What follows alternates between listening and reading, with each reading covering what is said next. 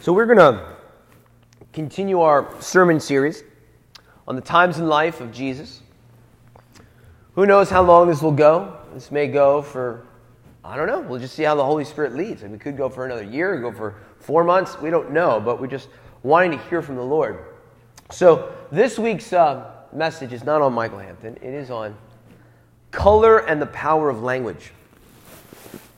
So let's open up to Matthew 16. Matthew 16, verse 13. And I was explaining this to my wife, Michelle, and I was like, this is one of those Dave messages where you're like, what's going on? And then it comes together later, okay? So just brace yourself. It's one of those where you're like, what's the mystery here? What does color have to say about the power of the gospel? So Matthew 16, verse 13. Here we go. When Yeshua, Jesus, came into the region of Caesarea Philippi, he asked his disciples, saying, "Who do men say that I, the Son of Man, am?" So they said, "Some say John the Baptist, some Elijah, and others Jeremiah, or one of the prophets." He said to them, "But who do you say that I am?" Simon Peter answered and said, "You are the Messiah, the Son of the living God." Jesus answered and said to him, "Blessed are you, Simon Bar-Jonah," which is another name for Peter. "For flesh and blood has not revealed this to you, but my Father who is in heaven. And I also say to you that you are Peter, and on this rock I will build my congregation, and the gates of Hades shall not prevail against it. And I will give you the keys of the kingdom of heaven. And whatever you bind on earth will be bound in heaven. Whenever you loosen on earth will be loosed in heaven." Hallelujah. Lord, we just pray right now that we can just begin to formulate our hearts and minds to receive from your word, Lord, so that we can be changed and growing into the image of your likeness, to proclaim the gospel and the good news unto all the earth, Lord. We just invite your presence, which is already here, but just to guide us, direct us. Amen. So I have a question to begin today with, and that is, what's your favorite color? All right, let's go pink. Who here says pink? I want to do a little tally. Pink, okay. Who says orange? Yellow? Perfect. Red? Purple? And if this all works, blue. All right, blue and violet or purple seem to be tied, but the difference between blue and purple is pretty minimal, depending upon speaking to the artist, right? What's that? You like green as well? That's okay. Eileen's an artist, so she's like, thinking the color wheel. All right, so this is where we get bizarre, but we're just going to get right into it. Here we go. All right. According to historians, linguists, sociologists, and even psychologists, what they're saying is that no one could describe the color blue until modern times. I know, it's crazy. Here we go. Ready? The ancient Chinese and the Hindu texts of thousands of years ago described the heavens, described the skies. They even described like a heavenly place. And they never use the word blue. You're like, if you're going to refer to the sky, I mean, obviously it's like the blueness of the sky. They never do that. Not once do they utter this phrase of blue. Thousands and thousands and thousands of pages in both Chinese and Hindu texts. The Hebrews in the Bible, they had a word called techelet. And techelet was a light blue. It's kind of like the color of Alan's shirt, maybe a little lighter. But when describing things that you think would be blue, like the sky, they never use the Hebrew word kohol, which is just blue. Okay?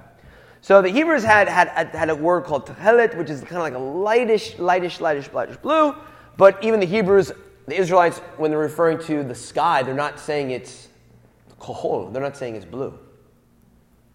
They use this word techelet, which comes from the talit and all that. So, this one blows my mind. The Greeks of all people, the great thinkers. I mean, philosophy, math, sciences, medicine, the ideas of government, art, sculpture. I mean, these guys were like plugged into like an intellect that was like unparalleled in some regards. And guess what? They never mention the word blue in all of their writings. It's crazy. I know. It's so crazy. So one of the classic Greek texts from the year 725 BC, so 725 years before the coming of Messiah, is an author by the name of Homer. I don't know if anyone ever heard of Homer in like high school, right? The Iliad and the Odyssey. So this guy's got like thousands and thousands and thousands of pages that he writes. In the Odyssey alone, which is, if I remember correctly, is longer than the Iliad, the word black is mentioned 200 times. The word white 100 times. The word red 15 times. And blue 0. In fact, Homer, when describing the ocean, says it this way. The sea, oh that sea, it is a deep wine dark sea. Wine. It's the color of wine. Not the color blue, but the color wine. And so people, scholars are like, oh, maybe he's just being poetic. But then he's like describing other things that like make no sense. He talks about women's hair being the color of violet, meaning like gray. So it seems like it talks about sheep having purple, what do you want to call it? Purple fleece or wool. Like they don't have purple wool; it's gray. They can't see gray. They can't see apparently blue. What's that? Cataracts or something. You know, people are trying to figure this out because they're like, come on, like this is just this, yeah, whatever. This can't be real. But they look all over the place in different cultures, and no one is referencing the color blue until like kind of somewhat recently. Like recently, like maybe 1,000 years ago. Maybe that. And they say, well, why is this? And really what it comes down to is this. What they're arguing here is that blue is very rare in nature. There's no blue food. There are really not many blue animals. There's like a blue jay. Blueberries, but a lot of this is also, you have to understand, conditional based upon where you're living, right? And if I was a little kid, I'm looking at blueberries, and no one said they were blueberries, I probably would call them purple berries, right? And sometimes they're blue, but I get what you're saying. It's very rare in nature outside of looking at the sky, right? They even went to like Nordic cultures, right? Those of us that have blue eyes, right? Your ancestry is from northern regions. They're like, well, how about there? Like they must have had, people have blue eyes. Of course they're calling it blue. So look at Icelandic sagas and epics and Scandinavian stories, and never once, no one talks about blue. So one scholar did a probably inappropriate experiment. Maybe not. Not really. He had a daughter. And he and his wife made sure that they never once told their daughter that the sky was blue. They would refer to things as being blue. The shirt is blue, a blue jay is blue, a blueberry is blue. And never once told her. And at the age of about 18 months, 24 months, somewhere around there, they're going for a walk. And finally he decides to do his experiment. He says to his daughter, what color is the sky? And she looks up and she says, what are you talking about? The sky. And since she couldn't see the sky. She saw the clouds. Like, the sky, what color is the sky? And so she couldn't quite comprehend it. And after several times of doing this, she finally said, oh, it's clear. And he kept going after a couple weeks, and then finally she said white. Oh, the sky's white. And then finally, she eventually said, oh, the sky, it's blue. But he said it took like 6-8 months for her to stop saying that it was white or clear and started saying it was blue.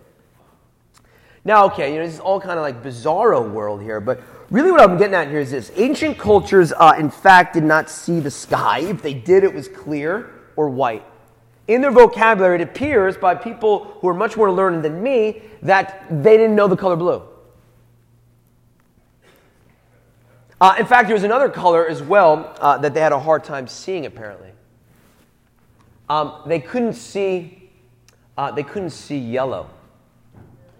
So if you take a look at the sporadic here, right, you have some like primary colors, and it seems to be that they're not really seeing the color yellow. But the rationale here is this.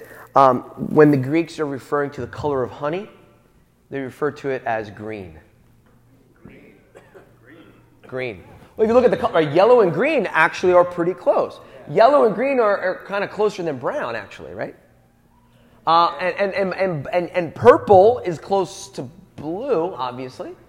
So it's like really bizarre. It's like ancient man has this learning curve where they're learning colors. If you look at the oldest manuscripts, they all refer to black and white, black and white, black and white, black and white, then red pops up. They start talking about red. Red, the color of blood, it's something that they really can see. It's I'm sitting here like, all right, what's going on here? Like, what is going on here, Lord? Because it just really grabbed a hold of me. And it's this. A concept does not exist to the mind until it is given a name. Language defines your type of existence.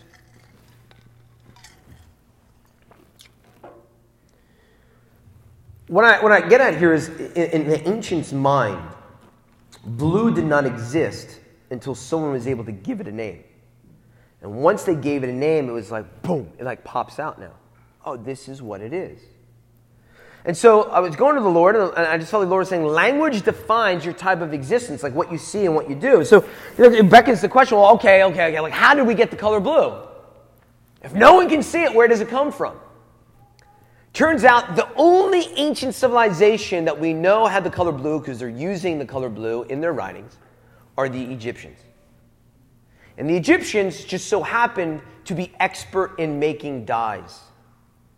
And it just so happened they had certain snails and certain animals that produced the color blue, and they refer to it as blue. So essentially what they're saying here is the Egyptians gave the ancient world the color blue. Why?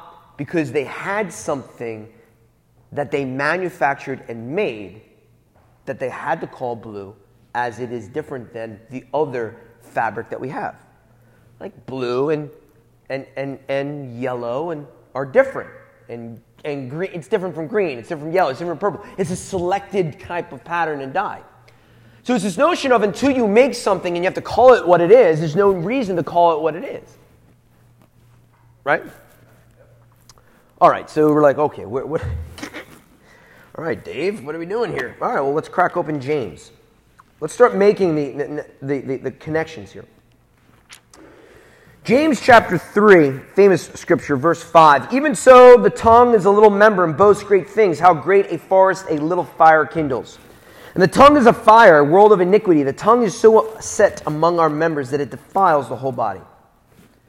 It sets on fire the course of nature and is set on fire by hell. For every kind of beast and bird or reptile and creature of the sea is tamed and has been tamed by mankind. But no man can tame the tongue. It is an unruly evil, full of deadly poison. With it we bless our God and Father, and with it we curse men who have been made in the similitude of God. Out of the same mouth proceed blessing and cursing. My brethren, these things ought not to be. Language defines your type of experience, your type of reality. With your tongue, we can go and bless the Lord. We can worship Him. We can speak to our brother or sister and encourage them, or we can profane God, or we can profane others and tear them down. All coming from language. And so, if I go to school one day and someone says, Greenackle, you got some really weird hair, they just gave language to that. And now, I never thought I had weird hair before, but now I feel like I have weird hair. Or if a colleague or someone comes up to me and says, oh, it looks like you're putting on some weight. Well, I never thought I was putting on weight, but now I think it. But you didn't think it until the language was created. Just like the color blue. You create the language and now the perspective comes. And with your tongue, we have tremendous power. maybe to help you understand this kind of perspective here is this. It's an old like kind of philosophical question. Is your eye a projector or a camera?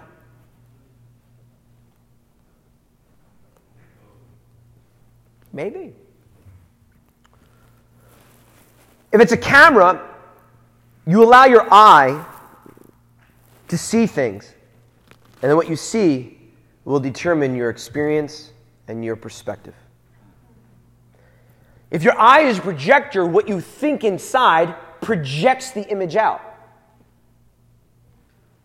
So what do I mean by this spiritually? You're going through a rough time. You lost your job. Someone passed away in your family. Your car doesn't start.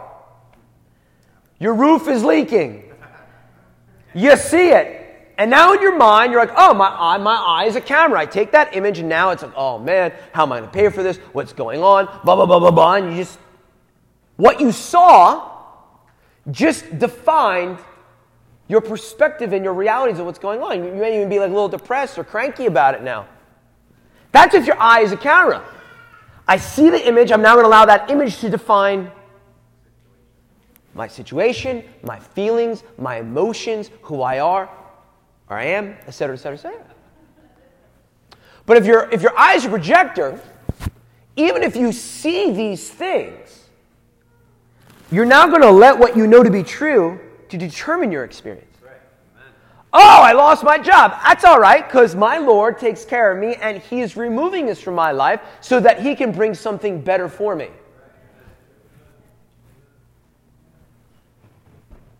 All right. Oh, people are making fun of me or saying something about me. Oh, that's okay. The Lord loves me and has called me into His promises, and this is just a reminder that Satan is the accuser of the brethren, and I'm just going to allow that on the side. I'm going to be able to define myself more with the Lord.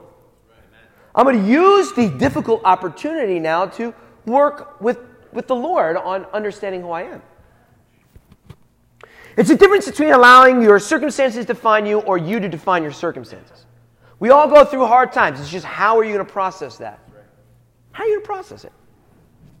As a camera or as a projector? So, the ancients did not know or see the color blue until someone gave it a name. Once they know what to call something, they know it as the color blue.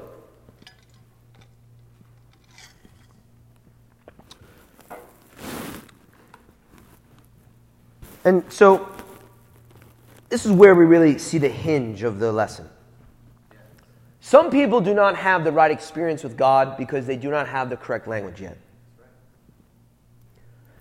The ancients not having the color blue is just an example to get you thinking to this point. And this point is this. Some of us do not have the language of the color blue yet. And you don't know exists. Okay, for us, spiritually, what is the color of blue? Understanding the true language of what God says about you and what He says about your circumstances. You may have never even heard anyone verbalize blue.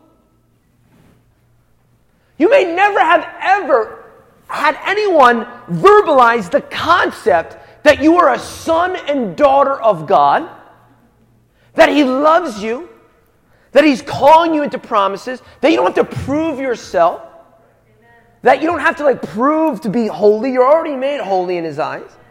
That even if you goof up, it's not like you have to now go back and earn favor with Him now again. All of that is gone.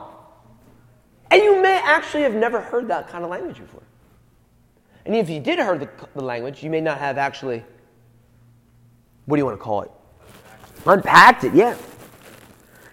So language has deep, deep meaning in releasing your perception and your perspective on life and who you are.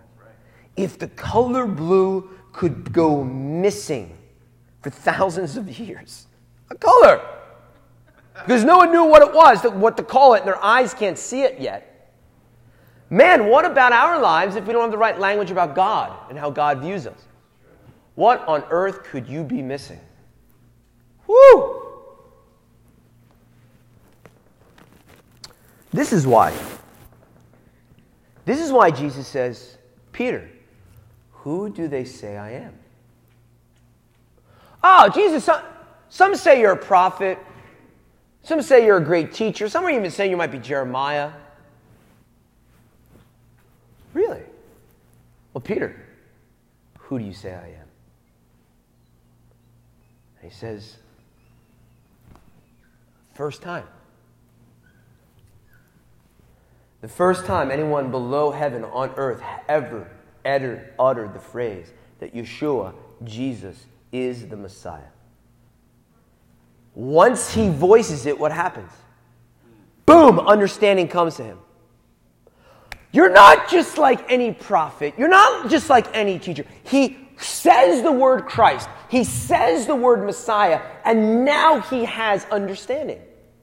He didn't have the vocabulary yet for it, but once he says it, he's ready to go full, he's in it to win it. And what's so beautiful here is, what does Jesus say? Oh, no flesh has given this to you, but my Father in heaven, by the Holy Spirit, gave you that revelation. Woo! So what we have here is, I'm telling you, there's people here who know the language. I'm going to be real with you. A couple of years ago, I felt like I knew a whole bunch of language. Yeah, I knew red. I even knew yellow.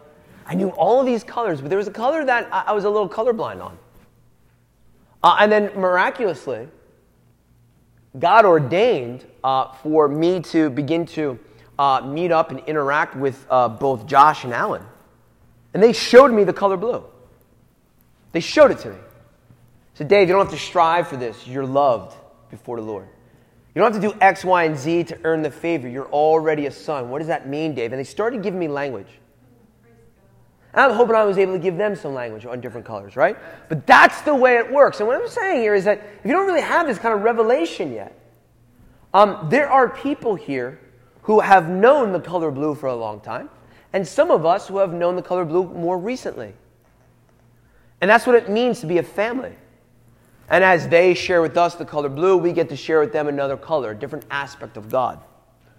That only happens when you're running together as a family, right? Because if you're all by yourself, you're only going to know the colors that you see. It's so important to be running together. So, all of this kind of conversation came out of, actually last week.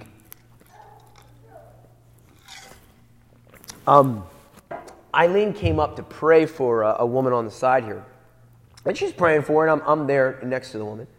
And Eileen just starts reciting this statement over and over again. And I was about to just fall out in the Holy Spirit. It was just and the statement that she said was quite simple, but it was tearing me up. She just kept saying, He is, you are. He is, you are. And then she started getting a little bit more authoritative. He is, you are. And I was like, whoa. Because He is, you exist. We know that He exists because we exist. But the Lord just started wrecking me when we were in there in prayer. It was just oh my gosh, how you define the Lord is going to be how you define yourself. How you define yourself is how you define the Lord. If He is the great I am, He is, always will be, how do you define Him? What color lens do you see Him through? So, if He is wrath, I'm a wretched sinner. If your perspective of God is that He is a wrathful God, well, then you're a wretched sinner. And if you actually think that you are a wretched sinner, you are now saying that He is wrath. It's all in the language. If He is angry, you're disobedient. If you view your God that way, He's disappointed in man and in me and in all of creation, well, then you did something wrong, didn't you? But if we give you the right language of blue, if He is loved, then I am beloved. If He is a daddy and a father, I'm a son or daughter. And if I'm a son or daughter, then He's a daddy. And if I'm beloved, then He is love. If He is in fact life, as He says I am life, then I am alive. I am alive forever if he is life. If he is provider, then I'm provided for even when the checks aren't coming in. If he is the healer, I'm healed. If he is joy, I am happy. If he is the one who defeated sin, then I am dead to sin. If he is proud, I did well. And it goes back and forth. How you view yourself is how you view your Father. How you view your Father is how you view yourself. And we have to give you the language. The language has to be there. How you define yourself is how you are worshiping him. If I am junk, if I am not worthy, then the blood of Jesus does not have enough value. Come on. If I'm believing the depressed things of the world, that he is a loser then, and he's not victorious. But if he's victorious, the kingdom of God goes forward with power. And fight. Now we all know that the enemy, as we have the worship team come on up, please. The enemy continually wants you to forget about the nuance of the color wheel. Satan wants you to live in this black and white world without color, without vibrancy. But how beautiful is it that the rainbow itself is a promise by God of his covenant. Jesus. I'm telling you that this message, not because of me saying it, but the understanding of this message will completely change your life for the rest of your life. It will change your entire perspective of everything you see.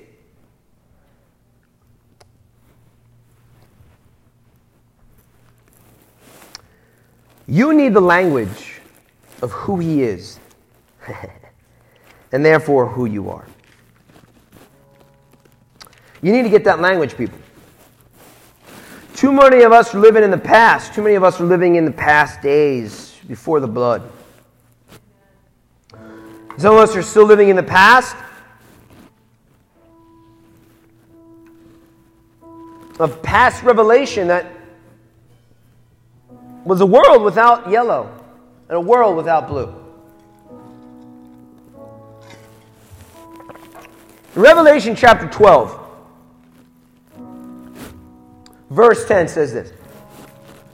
Then I heard a loud voice saying in heaven, now salvation and strength and the kingdom of our God and the power of his Messiah have come. For the accuser of the brethren, who accused them before our God day and night. Woo! Listen to this. Before the coming of Jesus, Satan, according to the book of Revelation, would go to heaven day in and day out accusing you before God. Look, they've fallen away. They haven't chosen righteousness.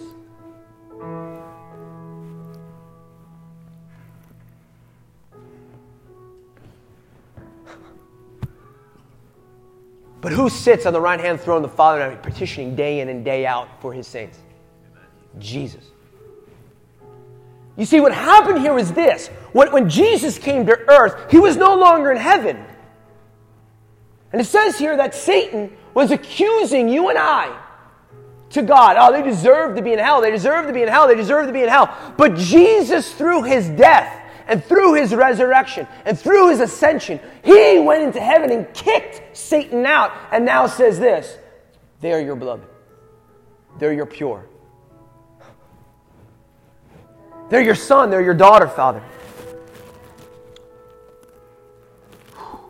For the accuser of the brethren who accused them before our God day and night has been cast down.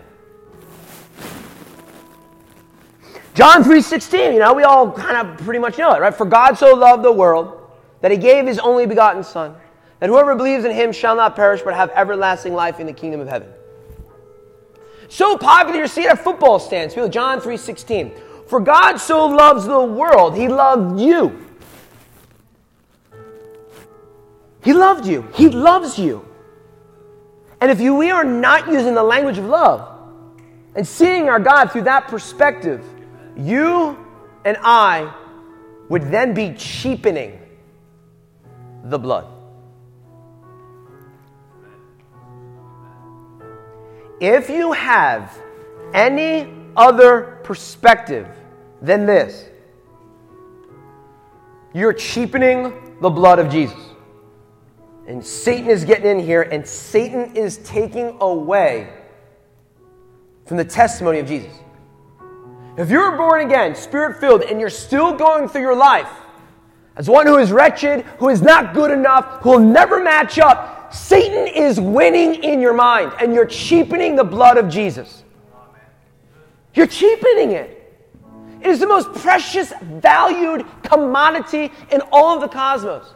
One drop of the blood of God. And so I'm not wretched anymore. I'm not a sinner anymore. I'm not a loser anymore. I'm not one who walks in defeat anymore. I'm no longer the tail. I'm now the head. The blood of Jesus. The precious blood of Jesus, who takes away the sins of the world, who takes your mourning and brings you into dancing now. The blood of Jesus that caused the earth to quake, that caused the graves to open up, who caused the Holy Spirit to be taken out from the temple and inside of you now. We can't cheapen that thing. We need to know the language of blue. And so, just like Jesus went to the disciples,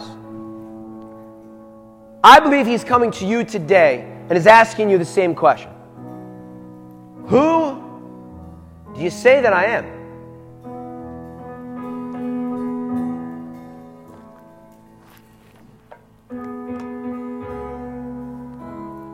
Is He just a teacher? No, everyone here, I believe, knows that He is the Messiah. But I think that He's still saying, but what does that mean? You believe I'm the Messiah, but who do you really say I am? Am I the judge? Am I the wrathful God? Remember the one that says you're never quite good enough? Are you saying that about me? Or are you saying that I really am love? That I really am your Father? Why don't we stand up?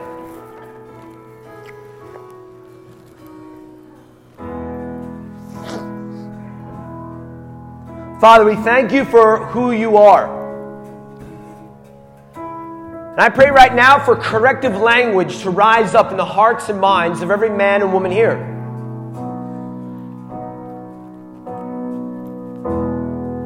Language of understanding. That we have to define ourselves by who You are. And if we're tearing each other down, and if we're tearing ourselves down, then You are a very kind of nasty kind of God. But that's not who You are.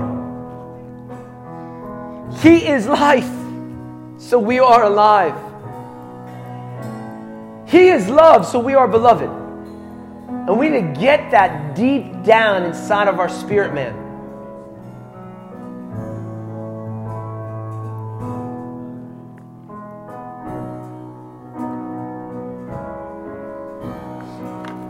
So I want to invite Eileen to come on down, and Eric. Of course, we can have other people pray as well, but I just really believe that Eileen, she's got an anointing right now to release that inside of you. He is, you are. I don't care if you're sitting down there or if you're on the soundboard or if you have to go get coffee or you're someone who's up here playing music. If you need to receive the new language inside of your mind, inside of your soul, to define yourself by something different than how you were defining yourself, I'm telling you, you got to come on down. You just have to come on down, or you have to come down from the stage. You got to come upstairs. You got to do something. Just come up and receive new language in your spiritual man or woman. The Egyptians brought the color blue to the world. I'm telling you that there are people here, Josh, Alan, myself, Bill, Annabelle, that can release this language inside of you.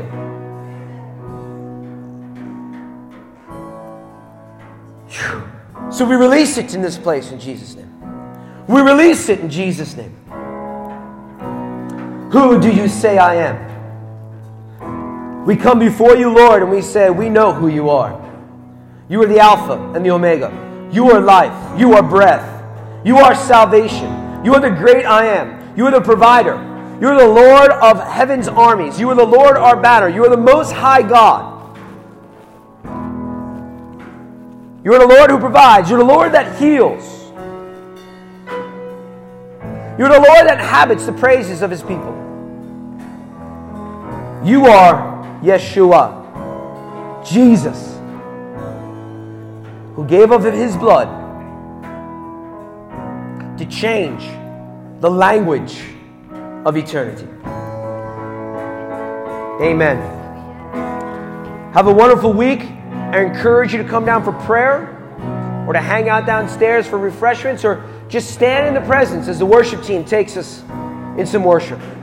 Have a wonderful week.